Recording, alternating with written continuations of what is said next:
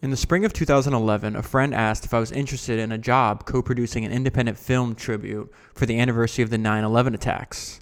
The subject, he explained, was a passenger on the first plane to crash into the North Tower of the World Trade Center. From there, the story took on a life of its own. It is the story of Danny Lewin, who was almost certainly the first victim of the 9/11 attacks. It's the story of an extraordinary gifted young man who believed anything was possible and let nothing stand in his way. Of an all-American kid who moved to Israel against his will, ended up falling hopelessly in love with the country, and served as an officer in the most elite unit of the Israeli army. Of a young soldier who trained to hunt and kill terrorists, and who, in a tragic twist of irony, later died at their hands. Of a loud, irreverent computer science student who formed a beautiful friendship with a soft-spoken, reserved professor. Of a husband and a father who spent years struggling to make ends meet and became a billionaire almost overnight. Of a theoretical mathematician who wrote a set of algorithms that would change the internet forever. So that's from the preface of the book No Better Time, The Brief, Remarkable Life of Danny Lewin, the Genius Who Transformed the Internet by Molly Knight Raskin. That one paragraph is a great description, I guess, of why I think this book is important and why I wanted to cover it on the podcast.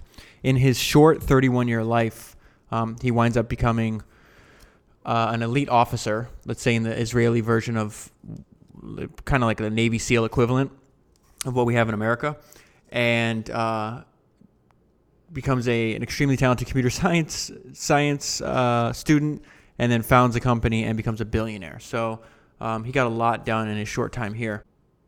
Okay, so let's jump right into the book. This is a part I found interesting where Danny's future co-founder, Professor Layton, is describing Danny's personality. So it says he, which is Danny, who they're referring to, he was immediately assigned to Professor Layton, first as his teaching assistant, then as his research assistant. Professor Layton was at that time the head of the algorithms group at LCS. When they refer to LCS throughout the book, that's the laboratory. That's MIT's Laboratory of Computer Science. So Professor Layton's heading the algorithms group at LCS, and he strikes up and starts to build a relationship with Danny. And it says, Layton soon found himself looking forward to Lewin, that's Danny's last name, to Lewin's visits, which punctuated his typically quiet, serious academic life with bursts of exuberance. And it wasn't just the student's gusto that intrigued Layton. When he spoke about topics that energized him, which seemed to include almost everything, Lewin became so animated, arms gesticulating, eyes ablaze, that his enthusiasm was infectious. We're going to come back to his enthusiasm and his passion over and over again in the book too. What stood out to me was how engaging he was, almost like this live wire. When Danny was excited about something, you couldn't help but get excited too. Few paragraphs down, it says, in the cluttered, unkept halls of LCS, over desks piled high with papers and textbooks, or crossing the campus quads, Lewin and Layton spent hours absorbed in mind-bending conversations about math and computer science. I felt like I was talking to an equal, recalled Layton. He'd think of clever ways to take an idea in some new direction. Lewin joined Layton's algorithms group, which was grappling with a challenging set of problems centered on this new mode of communication, the internet, and some barriers to its growth. The reason this is important, well, let me give you some context first. If you listen to last week's podcast, the events in No Better Time take place around the same time as the events in the new thing. So we're talking late 90s, early 2000. And this sentence right here, where it says, the algorithm group is meeting and they're grappling with a challenging set of problems centered on this new mode of communication, the internet, and some of the barriers to its growth. That is the fundamental problem they're solving, which and their solution is founding the company of Akamai. And we'll see how they get there in a second. So let's skip ahead a little bit. And it's something I don't want to confuse you, but the book doesn't go in chronological order. Sometimes it goes back and forth.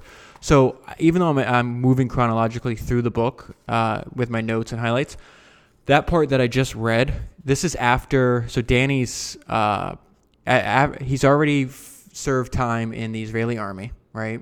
Then he graduated from college, and now he got accepted to MIT to become a graduate student. So that's when he meets Leighton. He read a book back in Israel that Leighton wrote, and Danny decided he had to work with this guy. And he didn't expect to found a company with him, which that's obviously what happened. He just wanted to learn from him because Danny wanted to be an academic. Okay, so let's skip ahead, and hopefully this is making sense to you. Oh, so I was listening to this next note I left for myself was I was listening to the podcast. It's NPR's podcast, How I Built This. So if you're listening to this podcast, you'll probably be interested in that one as well, where they do interviews with people that built companies, and as opposed to me reading books about people that build companies. But there was the guy that founded Atari and also founded Chuck E. Cheese. They just did an episode on him. His name is Nolan Bushnell. Or Bushnell. I'm not entirely sure how to pronounce his last name, but I've been interested in him before, and I've even researched and looked up some books that were written about Atari that I might include on the podcast in the future. But he had this one of the interesting stories. The reason I know about Nolan, going back to this idea that books are the original hyperlinks and they kind of lead us from one idea to another, I became aware of Nolan. I was obviously aware of the two brands he built, Atari and Chuck E. Cheese, but I didn't know who the founder was. Well, in the two books I read and covered on this podcast about Steve Jobs, they mentioned that Jobs used to work for Nolan at Atari. And in the How I Built This podcast, there was a sentence, a quote that Nolan said that stuck out of my mind. And I wrote it down here when I got to this section in No Better Time. And it said, Steve Jobs had one speed: go. So we're going to see Danny has a little bit of that in him as well. So let's go to this book. Oftentimes, ideas made their way into his dreams, jolting him out of sleep at odd hours.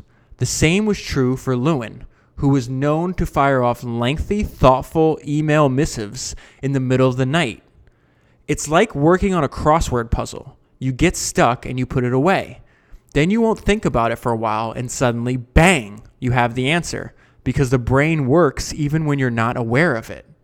That's what happens with math. So remember, they're still, at this point, they're still rooted in trying to see if there's an algorithmic solution to the congestion issues of the early internet. Any of you that are old enough that remember using the internet maybe in the late 90s, remember terms like worldwide wait, because there's certain websites that would just, the more people try to access them, they would just crash or just wouldn't work. This is largely something of the past, due in part to companies like Akamai. All right, so let's go back into this quote. With Lewin in lockstep, Leighton's life began to move just a bit faster.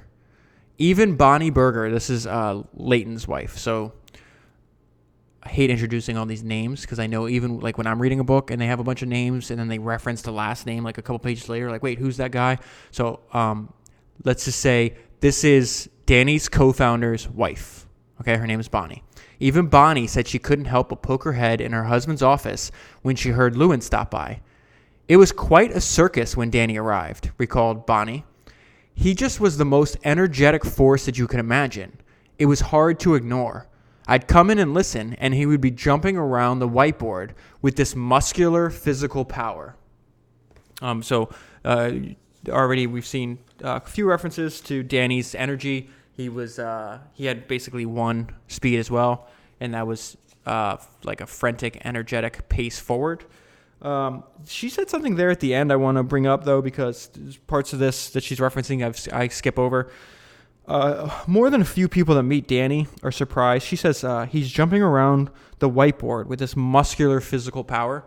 So Danny kind of, if you ever see pictures of him, he doesn't look like the typical academic or the typical computer science student. Obviously, he was in supreme physical shape, really, really strong, kind of built like a stocky tank. But they talk about in the book how when he was in the army or when he was in what they call the unit, and we'll get there in a minute, they would have to do like 24-hour rucks rather, which is basically just 24-hour march with a heavy like pack on their back and gear. So he spent the majority of his adolescence, in addition to being really, really good at school, building up his physical endurance and his strength training. So he's kind of an outlier there. Let's skip ahead again. Okay, actually this worked out perfectly because this is the note that I left. It's called the unit, and it talks about. Okay, so it's the Israeli army has a reputation for military strikes on some of the world's most dangerous terrorist organizations. If there's one unit of the IDF, which is the Israeli Defense Force, I think, responsible for these daring exploits, it's okay. Now you can see why I call this the unit because it's Sayeret Matkal, also known as the General Staff Reconnaissance Unit, or simply the unit. So I'm not even going to try to pronounce that word again. We're just going to call it the unit. Okay, so it says the unit is often compared to the American Navy SEALs and Britain's Special Air Service. Let's see. It says, okay, the commanders of the unit were not looking for. So the author here is quoting another book called The Elite, which the author of The Elite is defining the type of warrior that the early leaders of the unit recruited, a tradition that still holds true today. So this is the quote from the book. The commanders of the unit were not looking for cold-blooded killers, nor did they seek robots who would follow orders blindly. They sought innovative men who could, like spies, work alone behind enemy lines and, like guerrillas, improvise with skill, determination, and well-directed firepower when operating in hostile surroundings. The soldiers in the brigade must also possess above-average intelligence and technological savvy. So the reason I highlighted that is because if you take the combat and the war out of that, those are traits that I would say that would serve most like founders well. So not robots who'd follow orders blindly. Okay, check. They sought innovative men who could, like spies, work alone behind enemy lines. Check. Like guerrillas, improvise with skill, determination, and well-directed firepower when operating in hostile surroundings. Check, check, check. The soldiers in the brigade must also possess above-average intelligence and technological savvy. I don't think you need above-average intelligence to be a founder, although that's probably helpful. And technological savvy is probably also helpful, and at this point, almost necessary. So we're going to see kind of uncommon person that Danny was. From the tens of thousands who try out, the IDF selects a few thousand recruits who are eligible to participate in a one-day test camp. This is the process at which they're whittling down the people that actually get to go to the unit. So from 10,000s, they get a few thousand recruits who are eligible to participate in one-day test camp. Those who pass proceed to a 5-day test camp. This camp is so grueling that doctors and psychologists constantly monitor the recruits throughout the process, which involves long stretches without sleep and repetitive, exhausting physical and mental tasks. The purpose of this test is to weed out those who lack the mental toughness to withstand the pressures and potential perils of a highly secretive mission. From this test, anywhere from 20 to 40 men are selected for the unit. Of those chosen, only one is promoted to the rank of officer. So the funnel goes from 10,000 to a few thousand to 20 to 40 to 1. Okay, so here, I'm not going to go too much into detail of their training. I think it's very similar to like BUD/S training for Navy SEALs, which if you're really interested, you can find tons of information on the internet. You could listen to Jocko's podcast, or you could Google this guy named David Goggins. Both of those are former Navy SEALs. Both are really disciplined and driven people. Kind of motivating if you like that kind of thing. So there is something that they have to do. I'm not going to read all. I don't want to read all of this, but they do have to do this nonstop march of about 75 miles. And it says the march is one of the most important accomplishments, both physically and psychologically, for soldiers in the special forces. I don't know if it. Okay, yeah. So let's. It goes into more detail here. Actually, I highlighted a passage on the next page. And I'm not going to, his name's not important. He's a friend who served with Lewin in the unit and later worked with him. Remembered his surprise when he passed Lewin during a training session involving a 10-mile hilly walk weighted down with full gear of about 50 pounds. Now, you're going to see why I included this section. It tells us more about Lewin's personality. Lewin was known as a strong walker in these types of exercises, rarely showing any visible signs of fatigue. On this particular walk, although he completed it on time, Lewin seemed to be struggling, often couching down to rest and catch his breath. When asked to explain, Lewin confessed that he had voluntarily doubled his load of gear to prove to himself that he could still finish. He's doing this when he's in his early 20s, so we're clearly seeing that he has almost what I would classify like a psychotic drive, which we're going to see serves him very well when he's building Akamai. So the chapter I'm still reading from. Okay, so this is how Danny. This is what I mean when they go out of chronological order, but it's probably not important. Okay, so it's probably not important that it go out of chronological order. That is how Danny became. So this is how Danny becomes aware of his co-founder. So we're going back in time now. He was in the unit, and then he requests leave because he wants to complete his college degree. So let me just read this. Months later, Lewin requested leave from the IDF to attend the Israel Institute of Technology. He and Anne, that is his wife, he married early, were expecting their first son, Ethan, and Anne was eager to relocate to the quiet, scenic city of Haifa? I don't know how to pronounce that, to begin their life together. But even Haifa couldn't slow Lewin down. About 2 years into his studies at the Israeli Institute of Technology, they're calling it by its name, but I don't know how to pronounce it, so we're just going to call it IIT. Lewin came across a textbook at the library on the topic of parallel algorithms. He was so moved by its depth and beauty that he brought it home, pulling it out of his backpack and telling Anne that he'd never seen such an incredible research.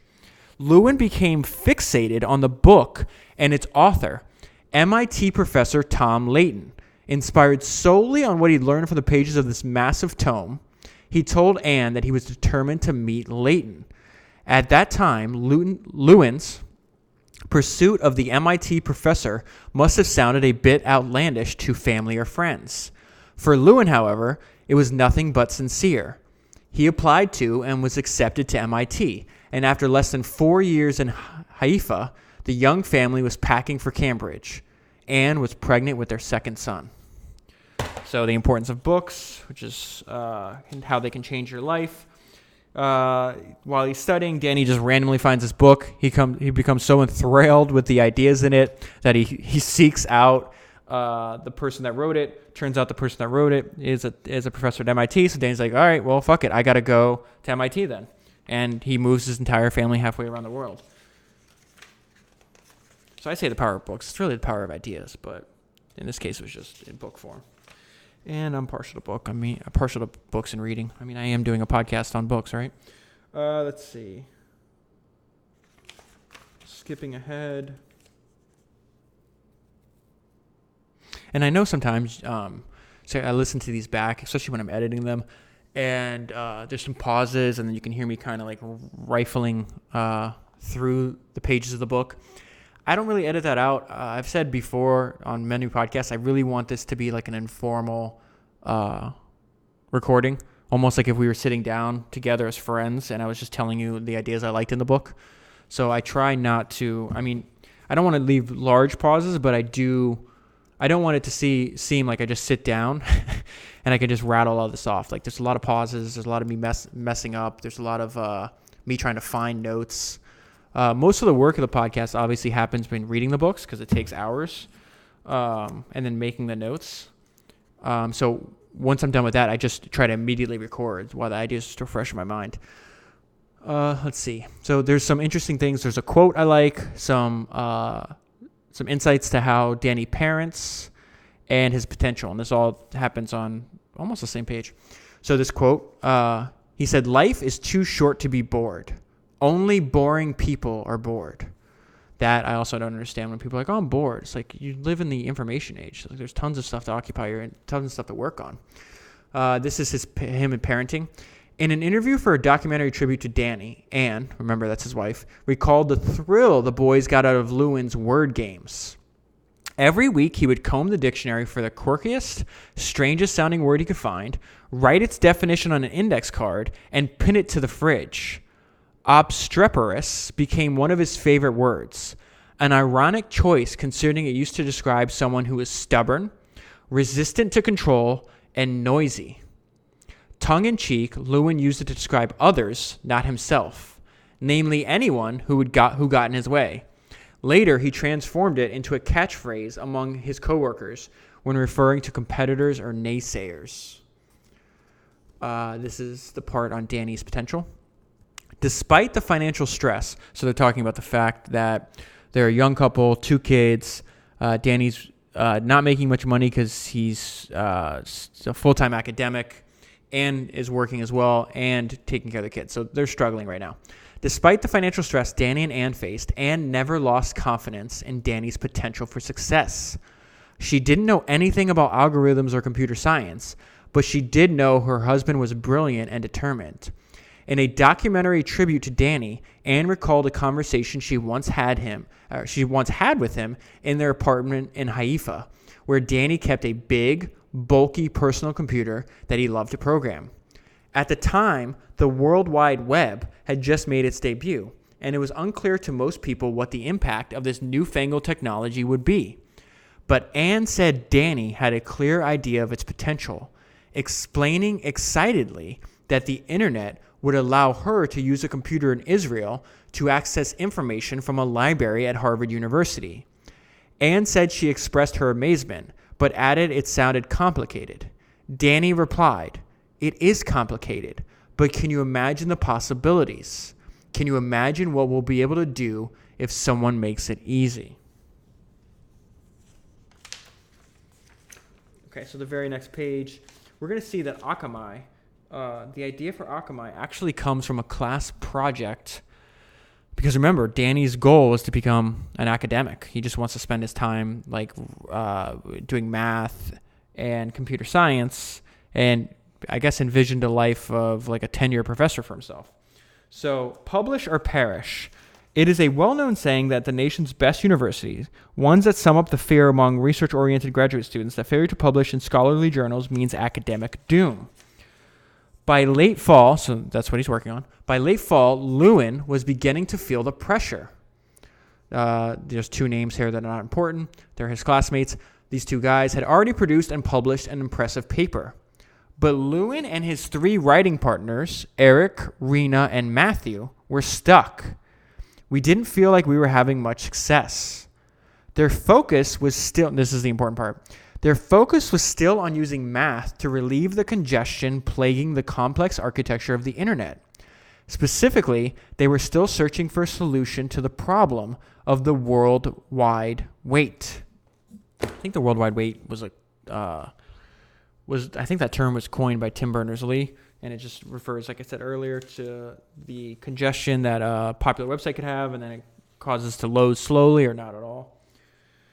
So we're continuing this. So they're like, hey, what the heck? How can we find a solution to the congestion of the complex architecture that is the internet? And Danny's been thinking about it, and he's going to share an idea he has, and he's not sure of the idea though. So he's talking to one of his writing partners, Eric. So it says, Eric distinctly recalled the day Lewin shared the new idea with him, and just how insecure he was about its potential. We were walking together across campus, and Danny was kind of down on his research. He told me about consistent hashing, and I'll never forget it because he said, consistent hashing is a pathetic idea, but it's my idea. According to Eric, Danny originally thought his idea of consistent hashing was simplistic and impractical. He was worried it was small and worthless, just something cute.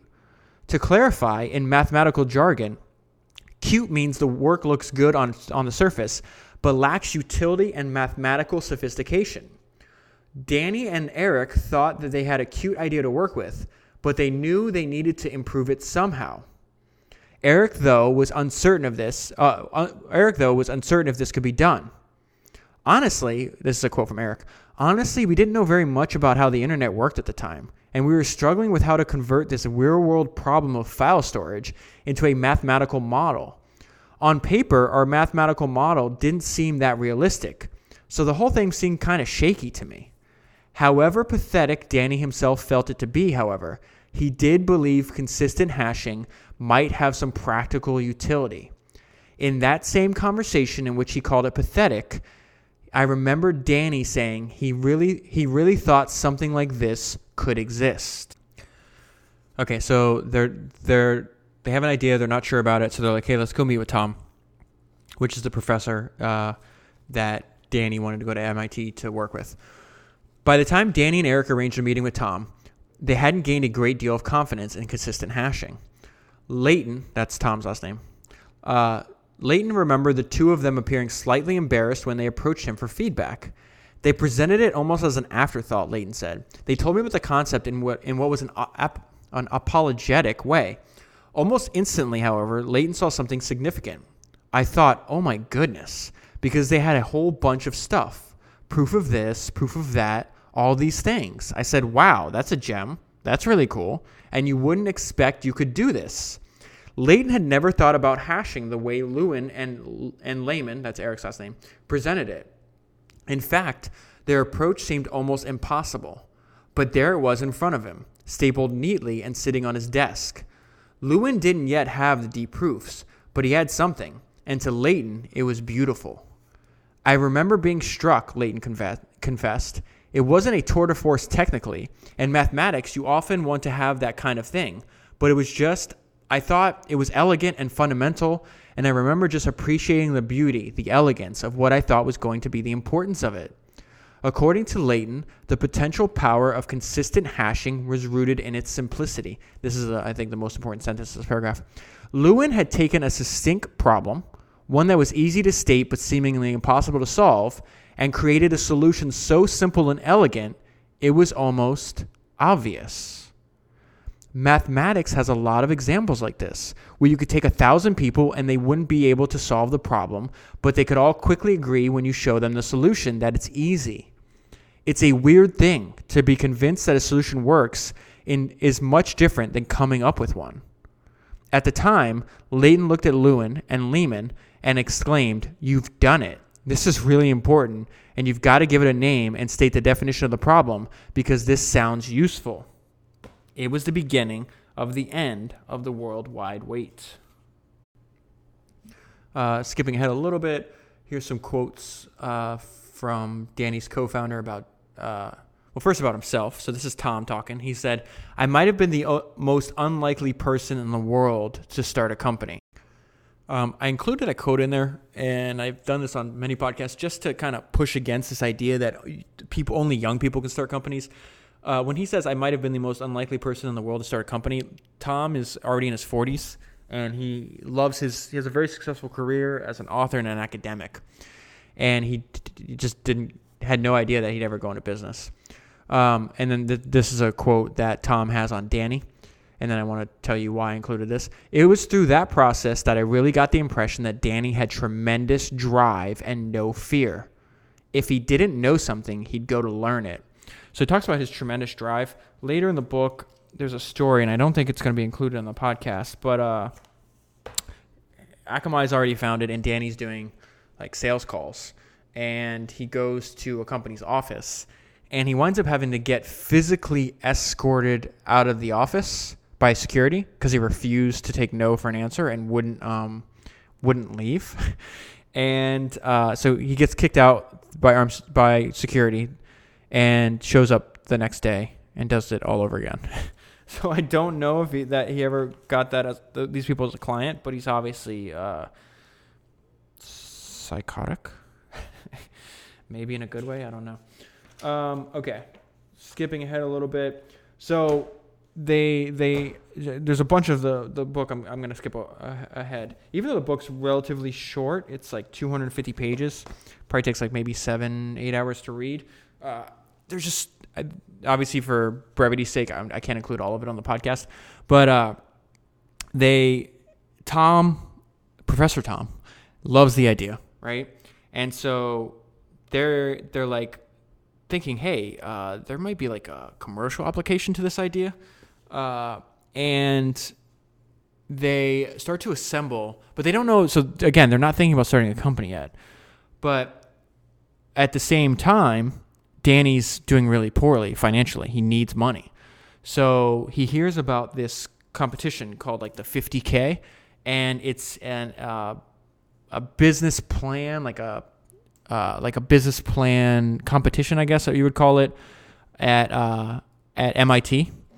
And they decide, hey, why don't we assemble a group using like other MIT students, and we'll just act like we're going to do this company, and we'll see, like, basically they're trying to give other external validation for their idea. So like, well, why don't we take enter this contest with the desire to win, because if they win, they get $50,000.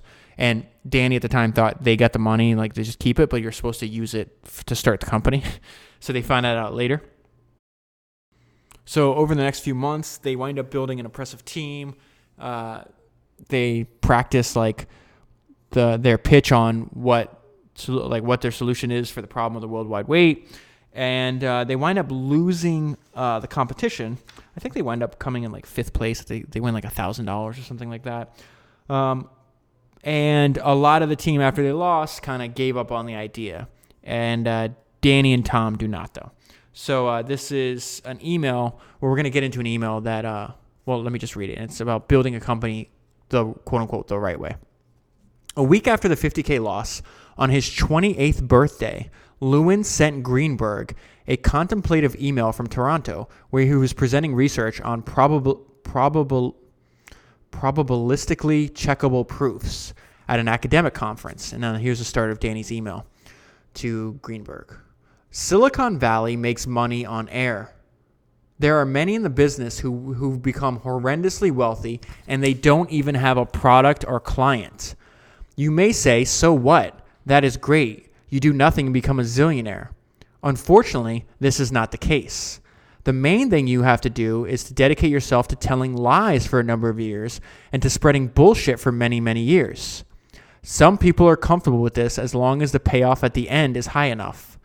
I am not. The plan is to become a successful company in the right way. That is, have a product, have a market, and have customers who are buying your product. In order to do this well, we have to focus on building the technology and not on fundraising.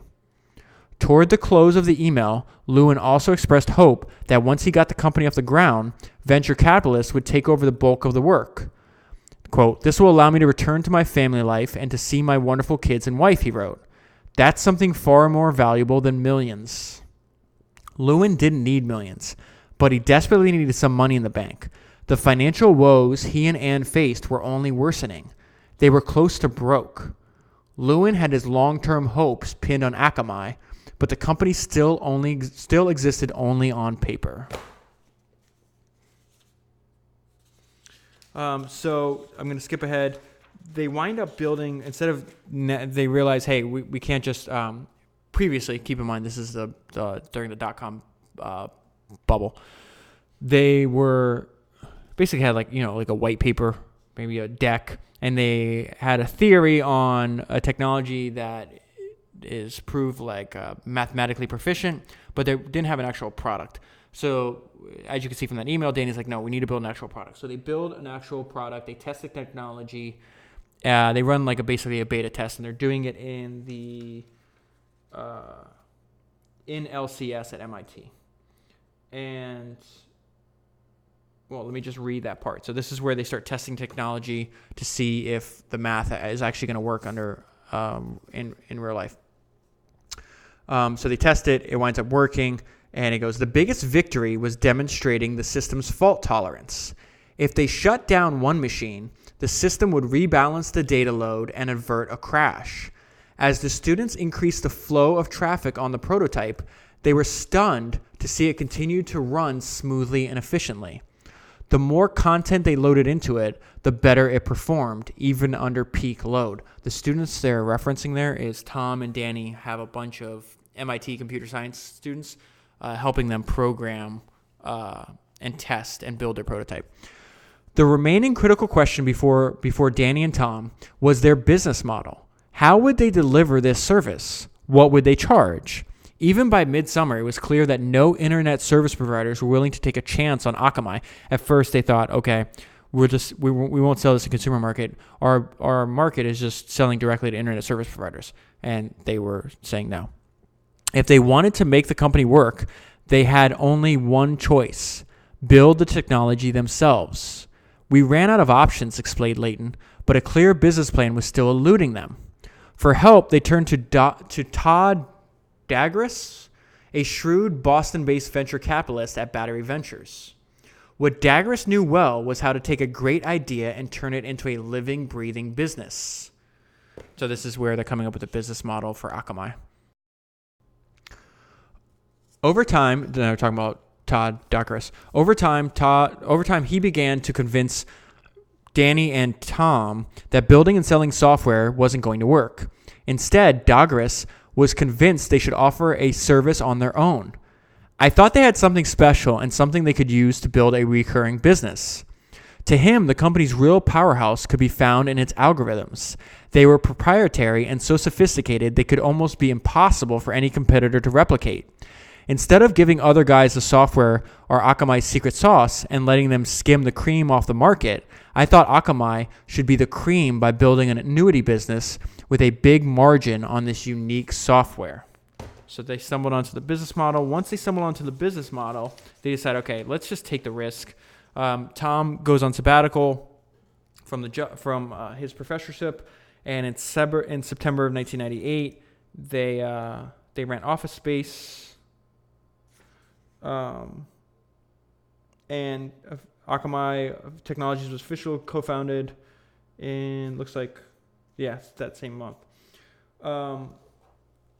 So real quick, and then I'm going to wrap up this chapter before we move on. And it says, Layton still recalled an afternoon that fall when he and Lewin were walking from LCS to their new office. And Danny used the occasion for an impromptu pep talk, offering up all the reasons he believed Akamai would succeed. He told Layton that it wasn't just their great technology, smart staff, or exemplary business plan that would guarantee success. He said we had all those things, of course, but that wasn't why we're going to succeed. Instead, Lewin told him, we're going to succeed because we're tenacious as hell. Despite Lewin's bravado, he and Layton felt some ambivalence. It didn't take rigorous math to understand that the odds were against them. That might be the one time where being really skilled at mathematics is probably not good for you. Realizing once you do the math in your head. According to the rule of venture capital, only 1 out of every 60 new businesses succeeds. It was scary, recalled Layton. Danny was worried about it, and I was worried for him. But in 1998, if you didn't move fast, you'd miss the moment. You'd just be another smart entrepreneur with a great idea left standing in the wake of the dot-com boom. Danny charged forward at full speed. Okay.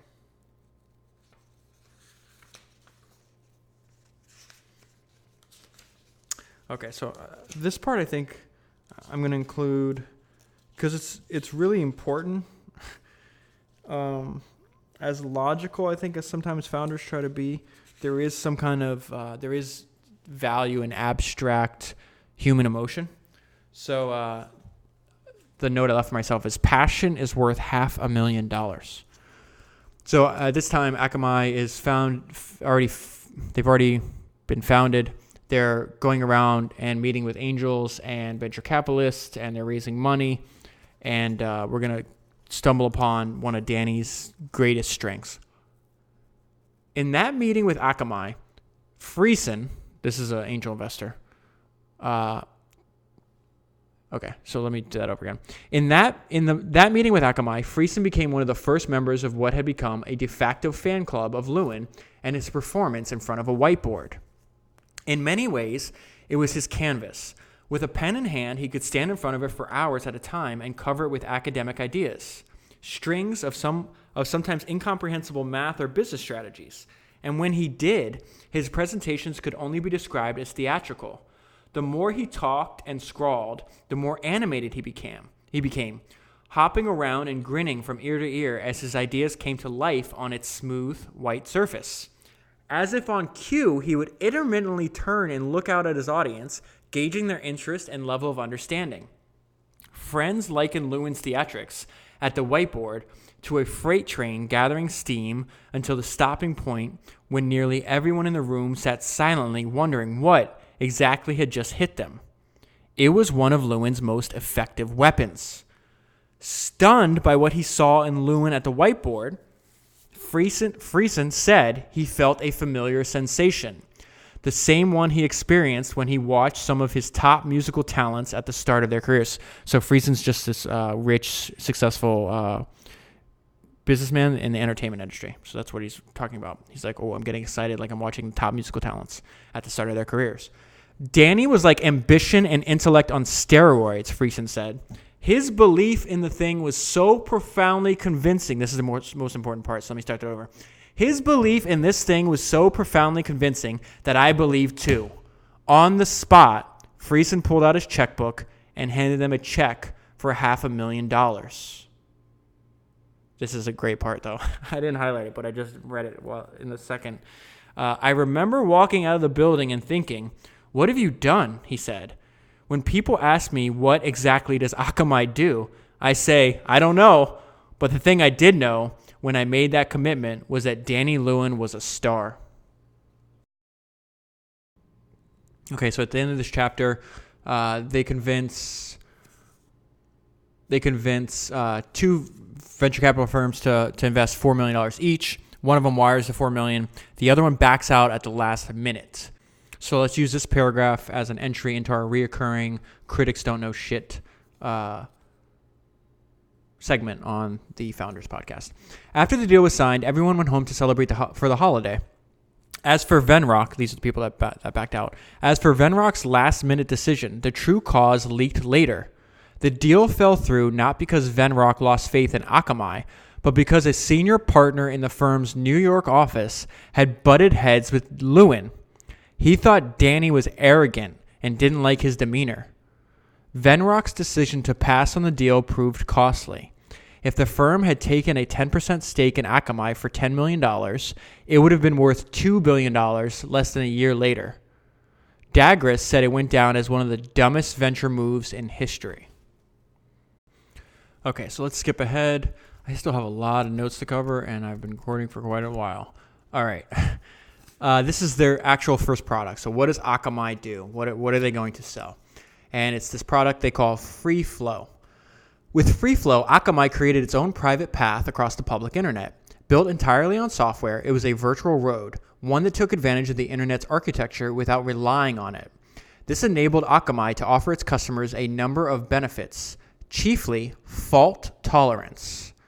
If one of Akamai's servers went down, the others in the network automatically picked up its workload until its service was restored. Another benefit to Akamai was ease of installation. To Akamai's, quote-unquote, their website, content providers followed relatively simple step-by-step instructions to launch the FreeFlow software, which tagged the content or pages to be served by Akamai with an Akamai Resource Locator, an ARL, Akamai's version of a URL or web address. The value of FreeFlow went beyond the speed and efficiency of content delivery. Another benefit was maintenance.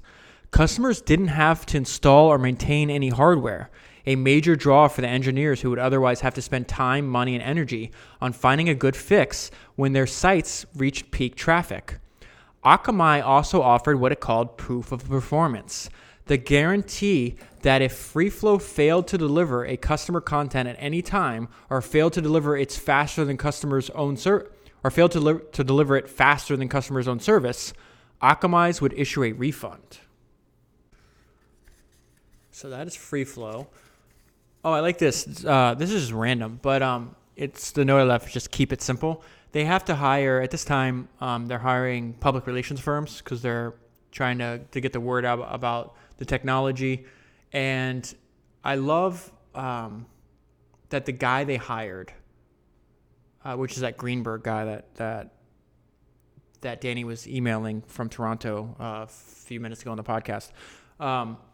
He figured out. I just like the sentence from him because it's really smart, especially when you're talking about how confusing Akamai's technology could be. He goes, my goal was to express it in layman's terms so that your grandmother could understand it, and my grandmother could. He was skilled at translating what Akamai did into something that sounded simple and impressive to a Main Street audience. That's probably valuable to anybody offering any kind of product or service.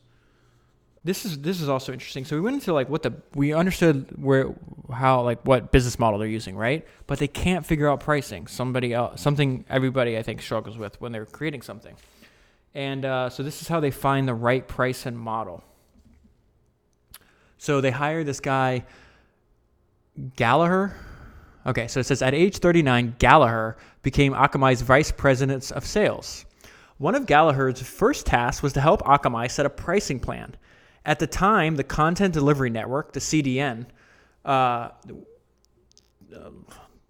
doesn't sound, okay, let me read that sentence again. At the time, the Content Delivery Network business, oh my goodness, let's do this again.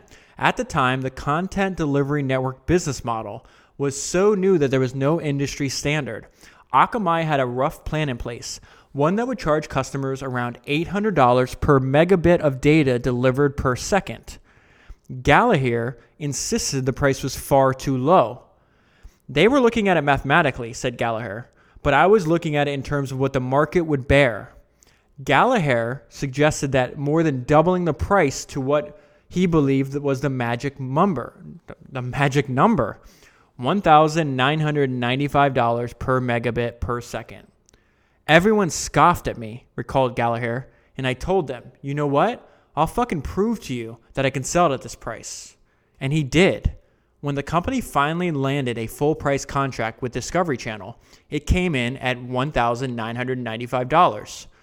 From that moment on, Akamai had in place a straightforward, service-based revenue plan, charging clients an even $2,000 per megabit per second per month. The pricing was based on each client's peak usage, which meant that if it reached 5 megabits per second at any time during 1 month, Akamai would receive $10,000 for that month.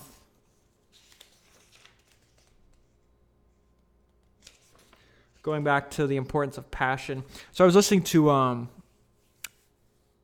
podcast, and this guy who I think is really interesting, has a lot of interesting philosophies on life. It's the founder of AngelList. His name's Naval Ravikant. He was talking to somebody, and unfortunately I don't remember who or what podcast, but they talked about if you were like, what do you think are the skills that are essential? Like, what skills would you teach your kids if you could be in charge of like schooling? And he said sales and coding. And there's other things you could add on to that, and other things that maybe you could take away, but I think sales, everybody should learn. I do think it is has universal value in almost anything that you could possibly do. And this note is about Danny was the best salesperson. So we've already seen kind of hints in this when he was able, just in one meeting, to convince this guy to hand over $500,000. So that's obviously sale because he's fundraising. But let's go into this part of the book. It quickly became apparent that when it came to sales, Lewin was the company's most powerful weapon, capable of turning skeptics into true believers. A lot of meetings would begin with some decision maker saying, "Thanks for coming to Seattle, but I've only got 20 minutes. My boss told me I had to take this meeting, so sit down and tell me what you have to say." 2 hours later, Danny would still be at the whiteboard in full throttle with a room full of technology staff in rapt attention. Danny was so focused on getting everyone in the room to experience this euphoric passion, one that made them believe, I don't know exactly what this is, but I need to have this and I need to have it now. Once he got the customer to this frothy pitch level excitement, he'd basically leave the room and I'd close the deal. This is Gallagher. That was a quote from Gallagher, the VP of sales.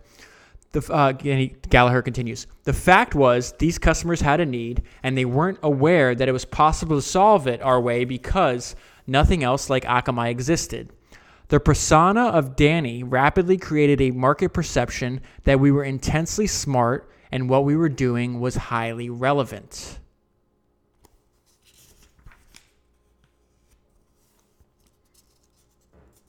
Oh, so this is interesting here.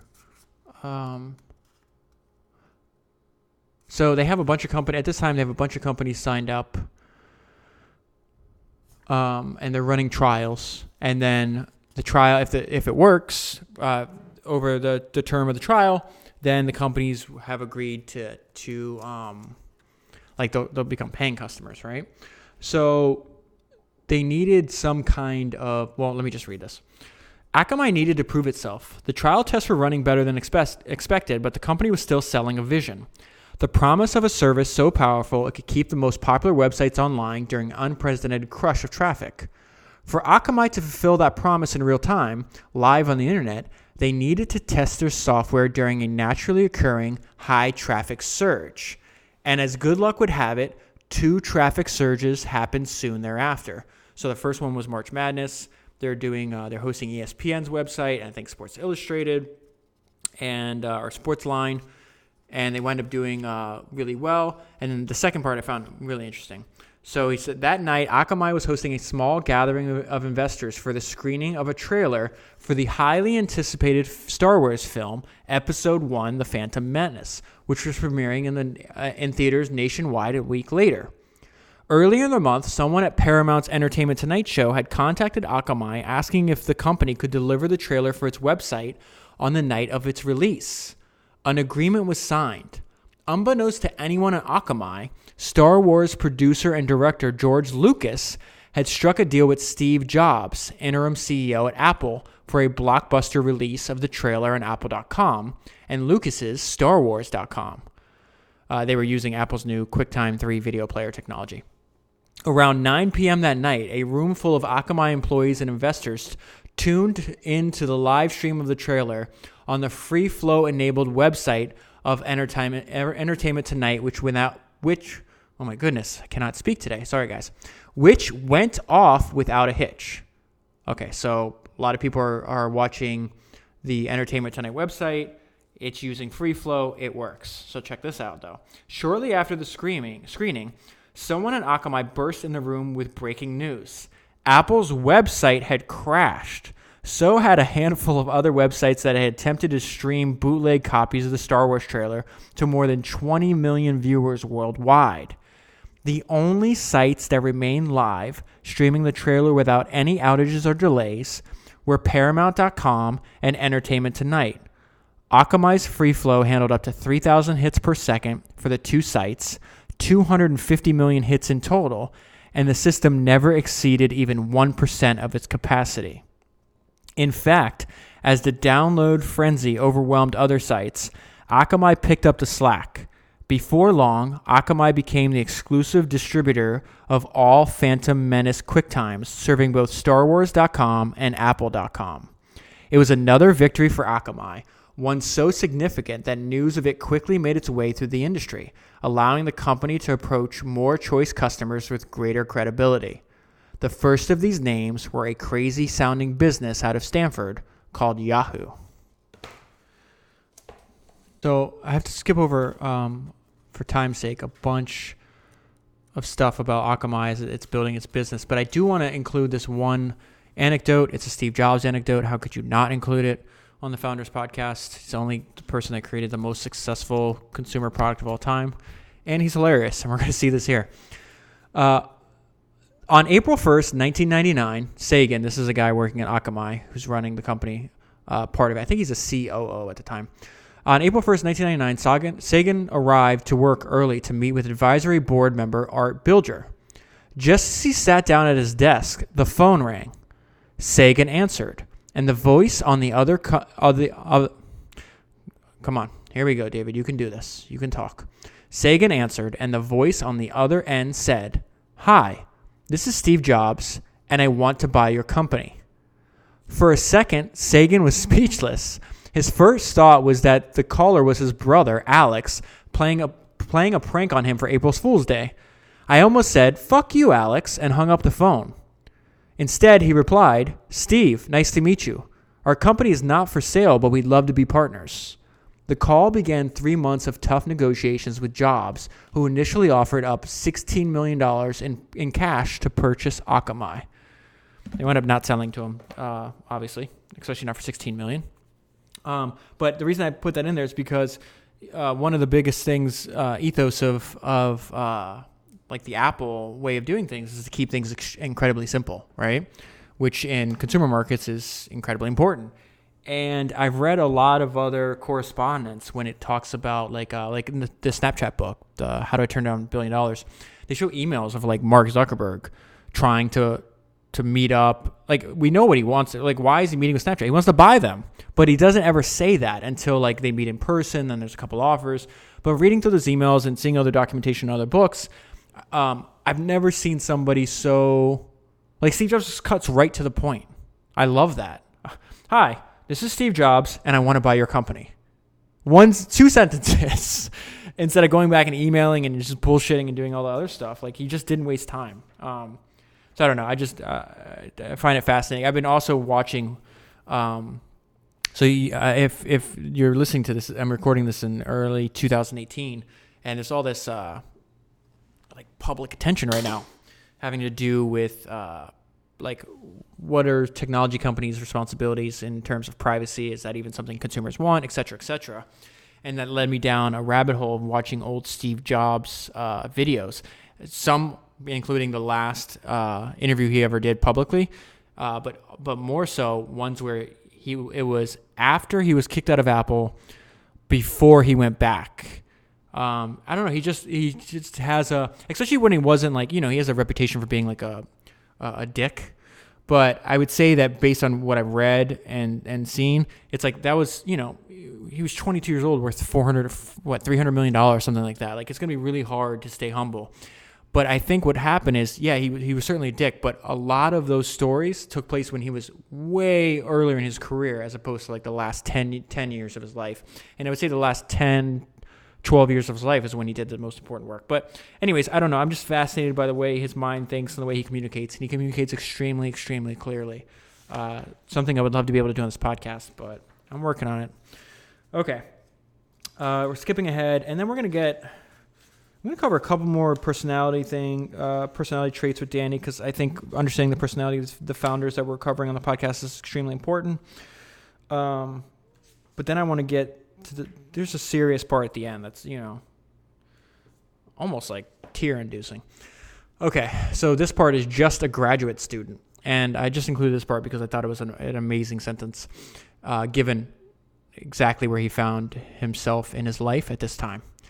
Although they spent the better part of 2 years building Akamai, Leighton and Lewin still harbored... They've already IPO'd, by the way. Hold on. Is that true? Yes. Although they spent the better part of 2 years building Akamai, Leighton and Lewin still harbored similar long-term life plans of a quiet, cerebral career in academia.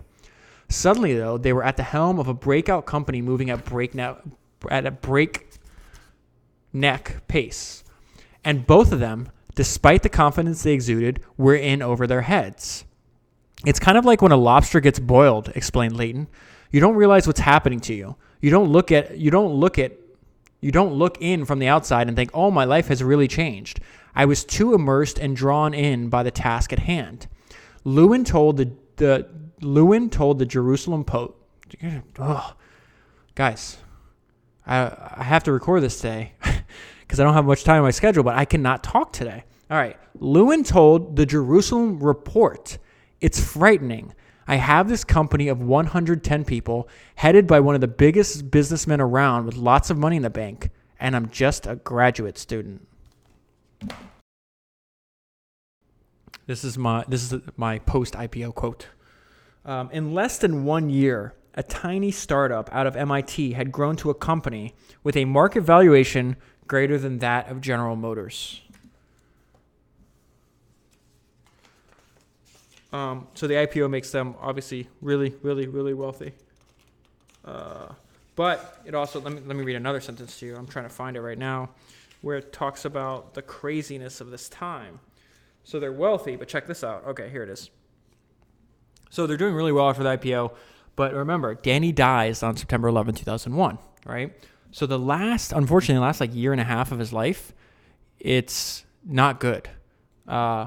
Let's check this out. With Akamai stock down from $327 just 18 months ago to $7.60. Okay, so Akamai shot up like a rocket Then the bubble starts bursting. A lot of their customers are other startups, and what happens when the startups go bust? They lose their customers.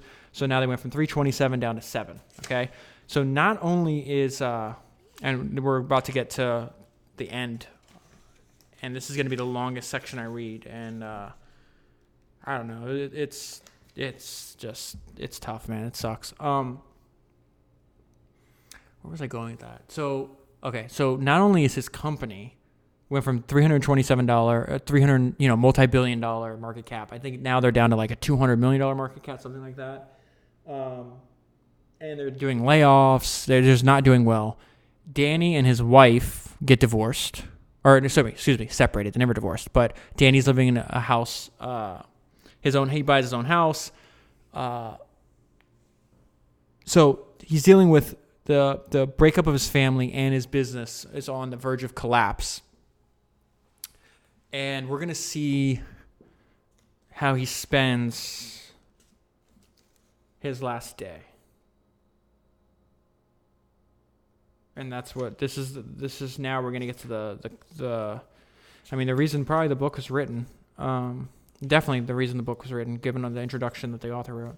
So I think this is going to be the last section I include on the podcast. So let's go ahead and let's go into this and see if I can make this make sense for you. Okay. It might have been the fight to keep Akamai alive, or maybe it was just some strange, inexplicable combination of circumstances that collided sometime late that summer. But Lewin gained a much greater perspective on his life outside Akamai.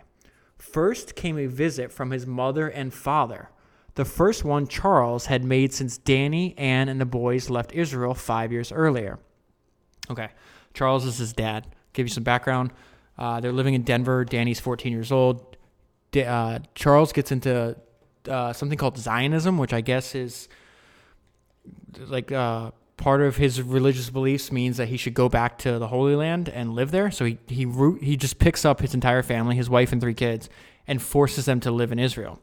And he gets like really pissed at his son for leaving Israel, which again is really weird. Like I know it's something as I told, like, as you know, I have a daughter, and I try to think of like when I'm parenting, I'm like, listen, there's certain things that I may want for you, or I may want for her life, but it's her life. And at the end of the day, she's got to do it. Charles didn't really look at it that way. Charles looked at it like Danny was disrespecting him and like that he should have stayed in Israel. So this is really important because this is happening the week before September 11th. So hopefully this gives you a little more context. So let's go back to that. So Charles is Danny's dad. First came a visit from his mother and father, the first one Charles had made since Danny, Ann, and the boys had left Israel 5 years earlier. When asked why he didn't visit more often, Charles Lewin said very little, noting his decision was rooted in quote-unquote principle. Gross. Friends of Danny speculated that it's not gross to have principles, that's not what I'm saying, but that's your son. Get over your religion, get over your other stuff, and go spend time with him, man. It's like, okay.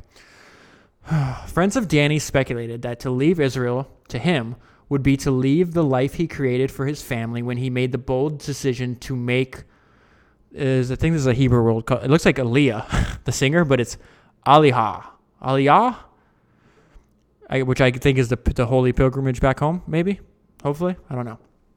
He didn't, this is the part that really bothers me, he didn't want to endorse a life for Danny of some big-moneyed businessman trapped in the culture of wealth that exploded in the dot-com boom.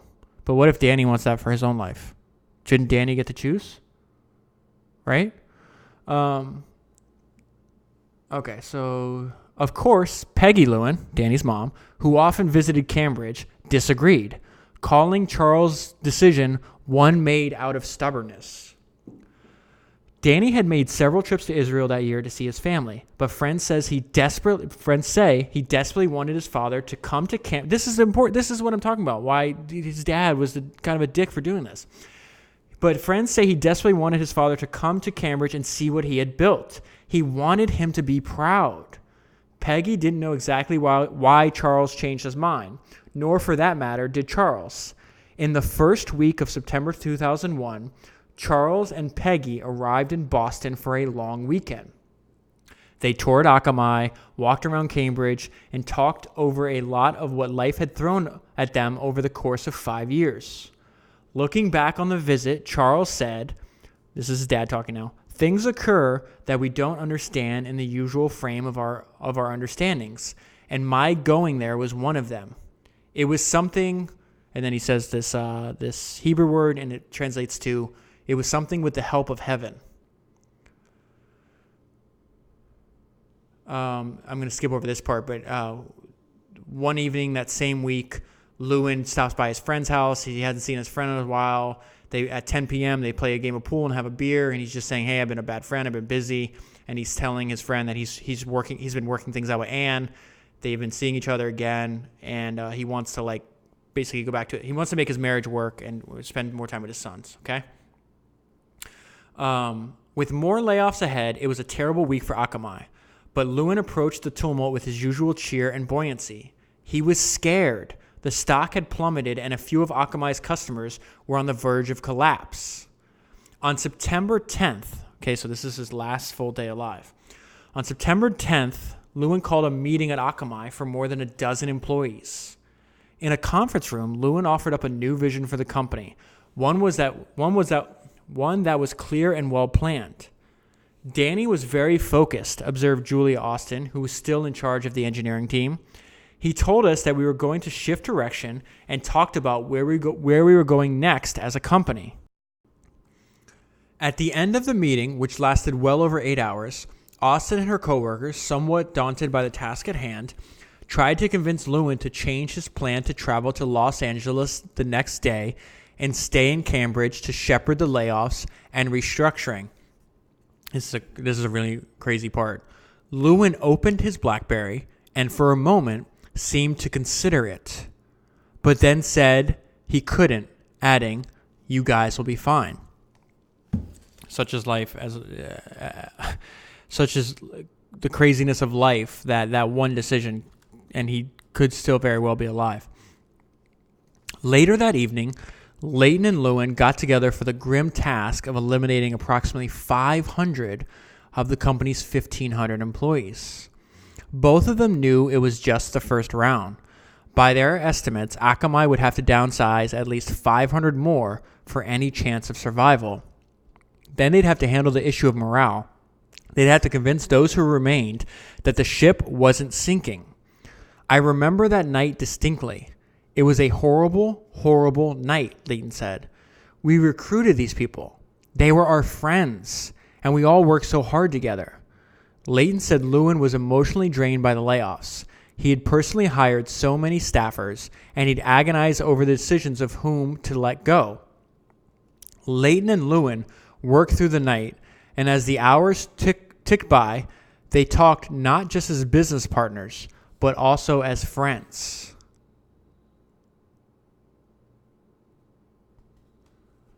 It was not until 2 or 3 a.m. on September 10th that Lewin and Leighton wrapped up their work. Lewin had a flight to catch in California in just a few hours. So actually, the book's wrong. It's 2 a.m. September 11th. So it says Lewin and Leighton wrapped up their work. Lewin had a flight to catch to California in just a few hours, so he said goodbye to Leighton. Late that night, Lewin chose to return to the home he shared with Anne and the boys. In the weeks prior to this, he and Anne had begun to reconcile and just recently decided to give their marriage another chance. The two of them hoped, Anne said, to remain together for the rest of their lives. Okay, here we go. Early on the morning of September 11th, 2001, Lewin kissed Anne goodbye and drove from his home to Boston's Logan International Airport. He arrived just in time to catch American Airlines Flight 11, scheduled for departure at 8 a.m., and bound nonstop for Los Angeles. It was a trip he had taken so many times, more than 30 in the past year, that he knew the flight crew by name, the numbers of the most comfortable seats, and the makes and models of the aircraft. The plane was partially full, 81 passengers, 9 crew members, and 2 pilots. Like Lewin, many of the passengers seated in business class were traveling for work on their daily scheduled flight.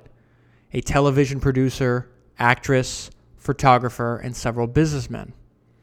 But Lewin was a standout among them, dressed more like a college kid in his Gap blue jeans, t-shirt, and gray Nike sneakers. Lewin settled into his seat, 9B, and pulled out his BlackBerry to make a phone call before departure. Coworkers say Lewin almost always made calls up until the moment one of the flight attendants reprimanded him for failing to shut down his device. Around 7:30 a.m., with the plane still sitting on the runway, he called Akamai's in-house attorney, David Judson. Lewin knew Judson was an early riser and often one of the first to arrive at the office.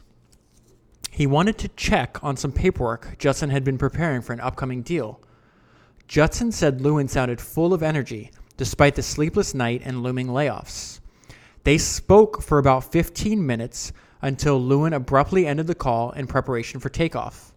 "I've got to go," Lewin told Judson. "They're telling me I have to hang up my phone." American Airlines Flight 11 took off from Logan on schedule at 7:59 a.m. The plane headed due west and held on course for 16 minutes until it passed Worcester, Massachusetts.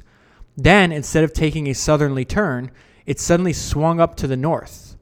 Just before 8:14 a.m., the plane failed to climb to its assigned cruising altitude of 29,000 feet.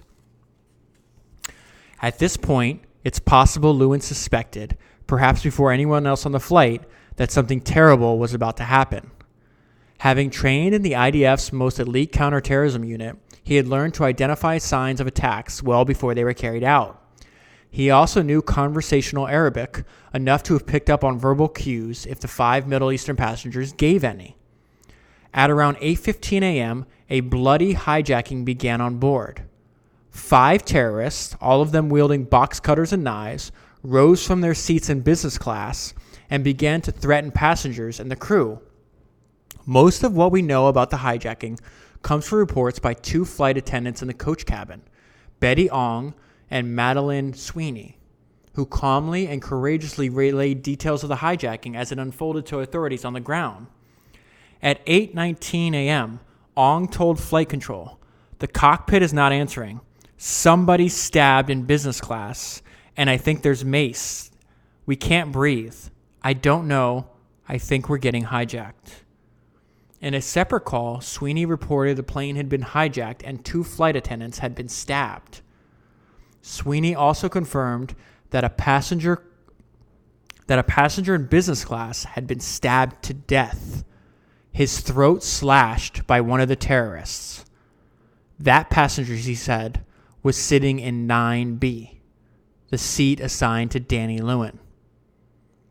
Based on the evidence gathered from the phone calls and authorities on the ground, the 9/11 Commission report concluded that in those first 20 minutes of the flight, Mohammed Atta, the only terrorist on board trained to fly a jet, probably moved to the cockpit from his business class seat located within arm's reach of Lewin's seat, possibly accompanied by Abdullah. I don't care about his name. Fuck him. As this was happening, according to the report, Lewin, who was seated in the row just behind Atta and Amari, was stabbed in the neck by one of the hijackers, who was seated directly behind Lewin out of view. Between 8:25 and 8:32, in accordance with the FAA protocol, Boston Center managers started notifying their chain of command that Flight 11 had been hijacked and was heading towards New York Center's airspace. At 8:44, Sweeney made her last call to ground control.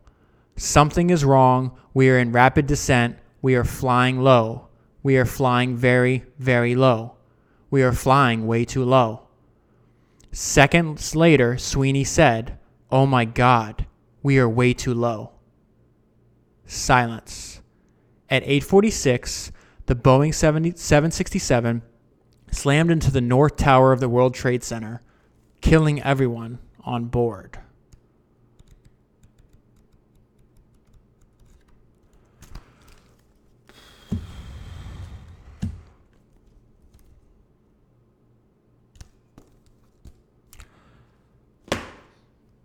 Usually not, and I usually don't end these notes on a somber There's not a somber ending, but I don't know. This is a really emotional book. That part, especially when I read it for the first time, just that he's 31 years old. He's got 2 kids. I mean, do you think about it? When he hung up the phone at 7:59, when he was talking to the in-house counsel, do you think he'd be dead 15 minutes later? And if you did think you had a chance to die, you wouldn't think it. Maybe playing from, you wouldn't think it's from having your throat slashed. So,